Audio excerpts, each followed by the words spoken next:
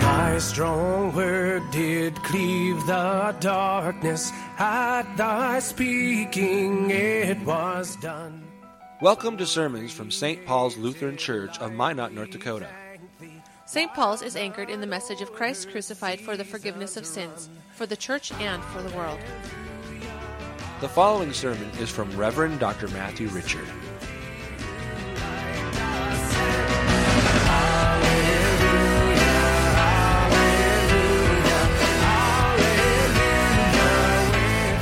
Holy Gospel according to St. Luke, the 14th chapter.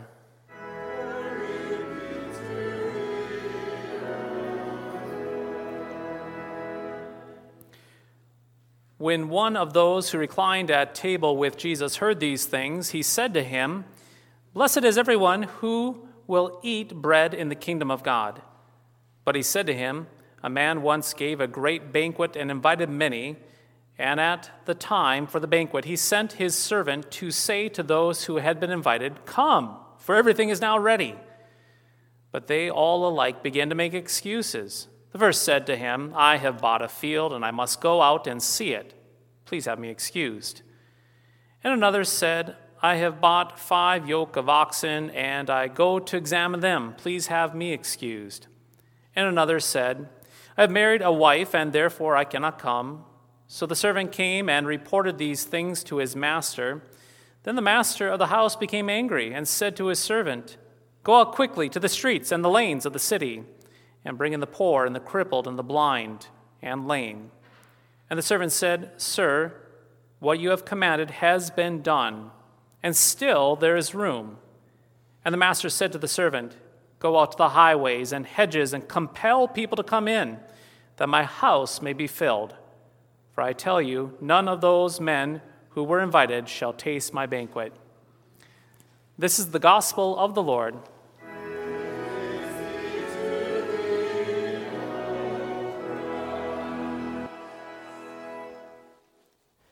In the name of Jesus, amen.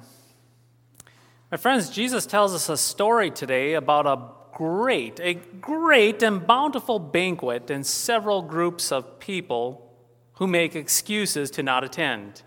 Now, let me be very clear. The excuses given by these people are shallow. They are silly and ridiculous. And so Jesus' story is not dealing with legitimate reasons, but shallow excuses.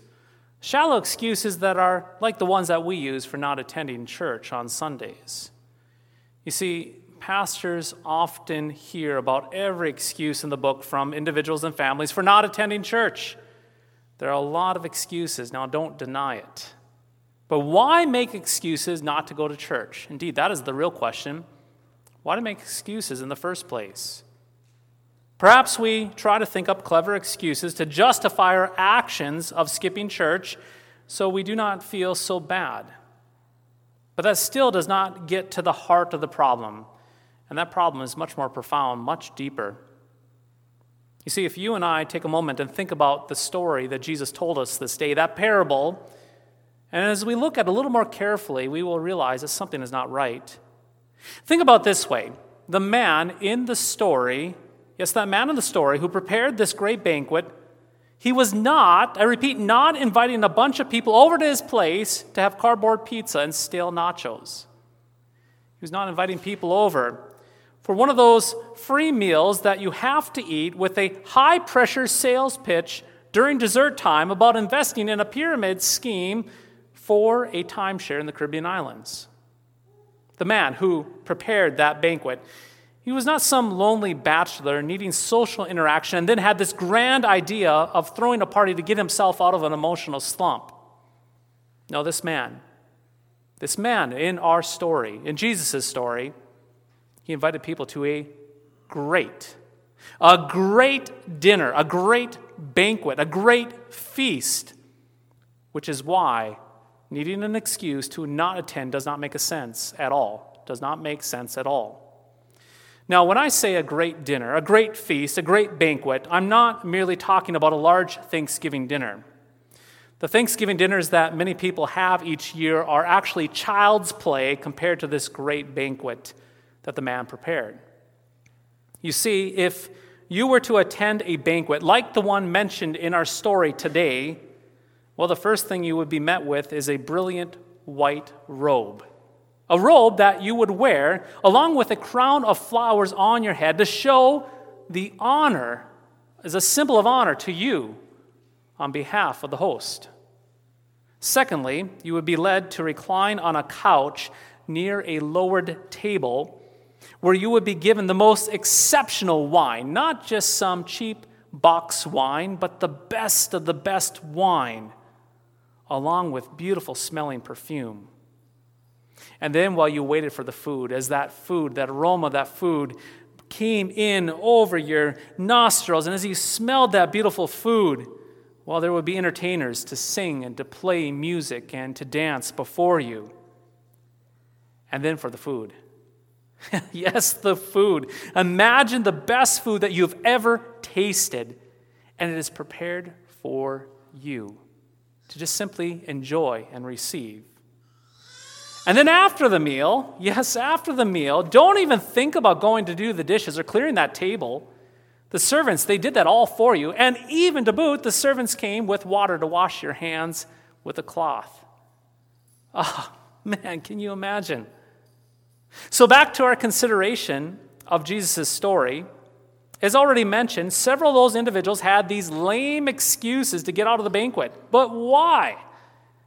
The answer, they were acting as if the banquet was some sort of curse that they had to avoid.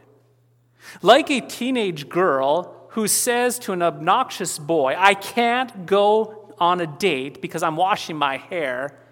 Well, the excuses of the individuals show us that they believed that this banquet, this invitation, was some sort of inconvenience, some sort of curse, some obnoxious curse that they had to avoid, rather than a great gift. Well, dear friends, I'm convinced that the reason why so many people avoid church and think up of silly excuses is that they perceive church services to be a curse, an inconvenience, instead of a great gift. But let me tell you a little secret and an insight. Many individuals in America are entirely justified. They are justified in wanting to avoid church. And the reason why? Well, many churches in America do not function like a great banquet where the Lord's gifts are freely and joyously given to the sheep. Permit me an opportunity to explain this a bit more. Imagine working 5 days a week. Yes, 5 days a week to serve customers and to serve your boss, always giving, always meeting the demands of the people around you. And then Saturday rolls around and you can't sleep in because the grass needs to be mowed and the lists need to be accomplished. All the different cleaning of the house needs to be caught up. And then the alarm goes off on Sunday morning. You get up and you put your finest clothes on and you drive to church to give your best to God. At the beginning of the church service, well, the worship leader comes out and he asks you to stand and make a joyful noise to the Lord. And after a couple of songs, even though your coffee has not yet kicked in, well, the worship leader, he cries out to you, "Now this time, really sing it, everyone. Everyone, get on your feet, lift up your hands, and really sing it this time." After the singing, you sit down, and you think to yourself, "I may get a break today," but the pastor comes out, and you are given a list of ways in which you can be better, yes, better as a Christian, and better serve God through a bunch of different missions and ministries in the church.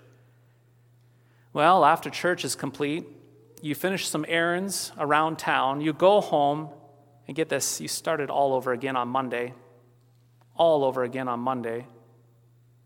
Lord, have mercy. Lord, have mercy on all of us. You see, church services like this, and they do exist in every American town in America, they are not, I repeat, they're not about handing out the gifts of God, but instead they take from parishioners. In these churches, It is expected that you come to church on Sundays to give your best to God through fervent prayers and vibrant singing. And in case you haven't given enough, the pastor, he gets up and he gives you tips and pointers of how you can live your best life for God. Tragically, instead of parishioners being a guest at a great banquet in the church service, they're tossed into the kitchen and expected to huff and puff in serving God. These churches expect their parishioners to come to church, to be kitchen maids and hall boys and cooks for the Lord, as if the Lord needed to be served by mankind.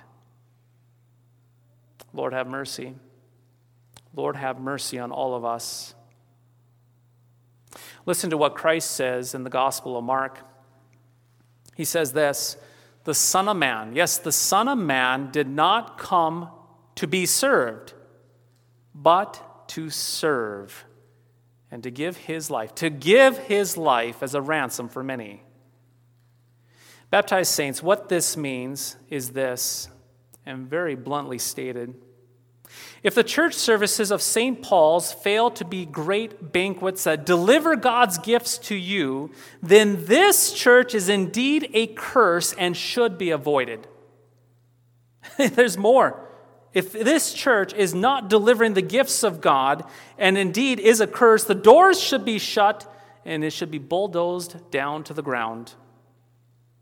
However, when churches are faithful, when they are great feasts, great banquets of the Lord's forgiveness, life, and salvation, then, my friends, do not treat them and do not treat the services as if they are a curse, because they're not.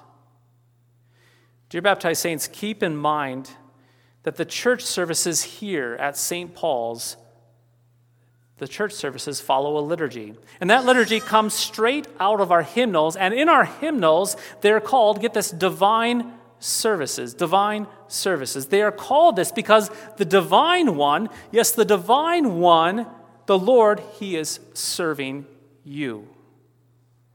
In other words, every service here at St. Paul's is the one where Christ comes to you to serve you as a great banquet, where he intends indeed to serve you and you can receive. Now that is good news. That is great news. When you attend a divine service here at St. Paul's, you do not clothe the Lord in an honorable robe, but the Lord clothes you in brilliant righteousness through your baptisms, covering your sin and your guilt. When you come through these sanctuary doors, you are not some scully kitchen maid or a hall boy who prepares a banquet for the Lord from a tiny, dirty little kitchen.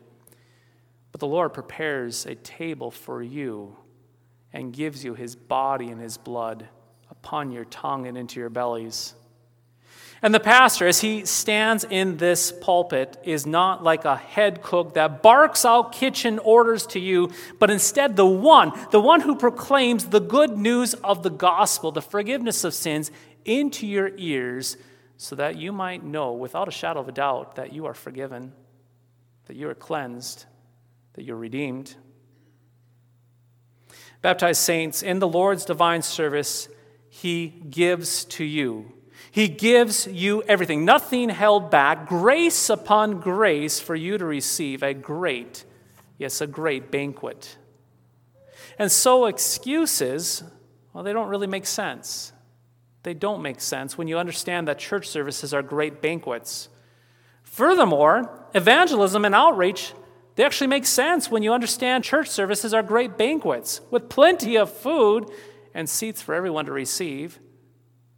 Evangelism and outreach, well, they're both simply going out to everyone and everywhere and saying, come, dear friend, everything is ready. Everything is ready for you to receive.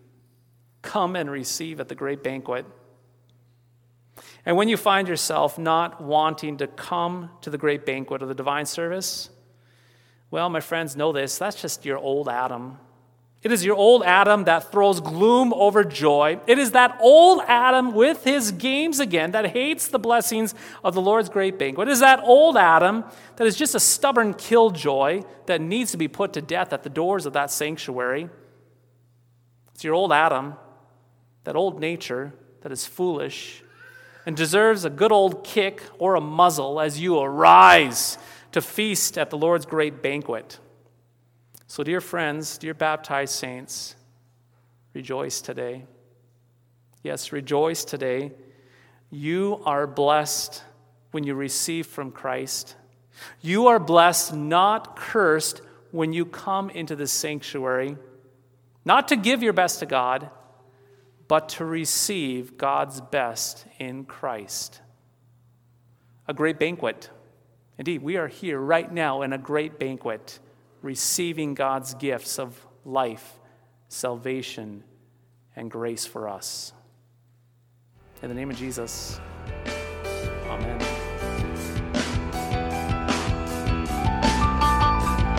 Thy strong word bespeaks us righteous, bright with thine own holiness.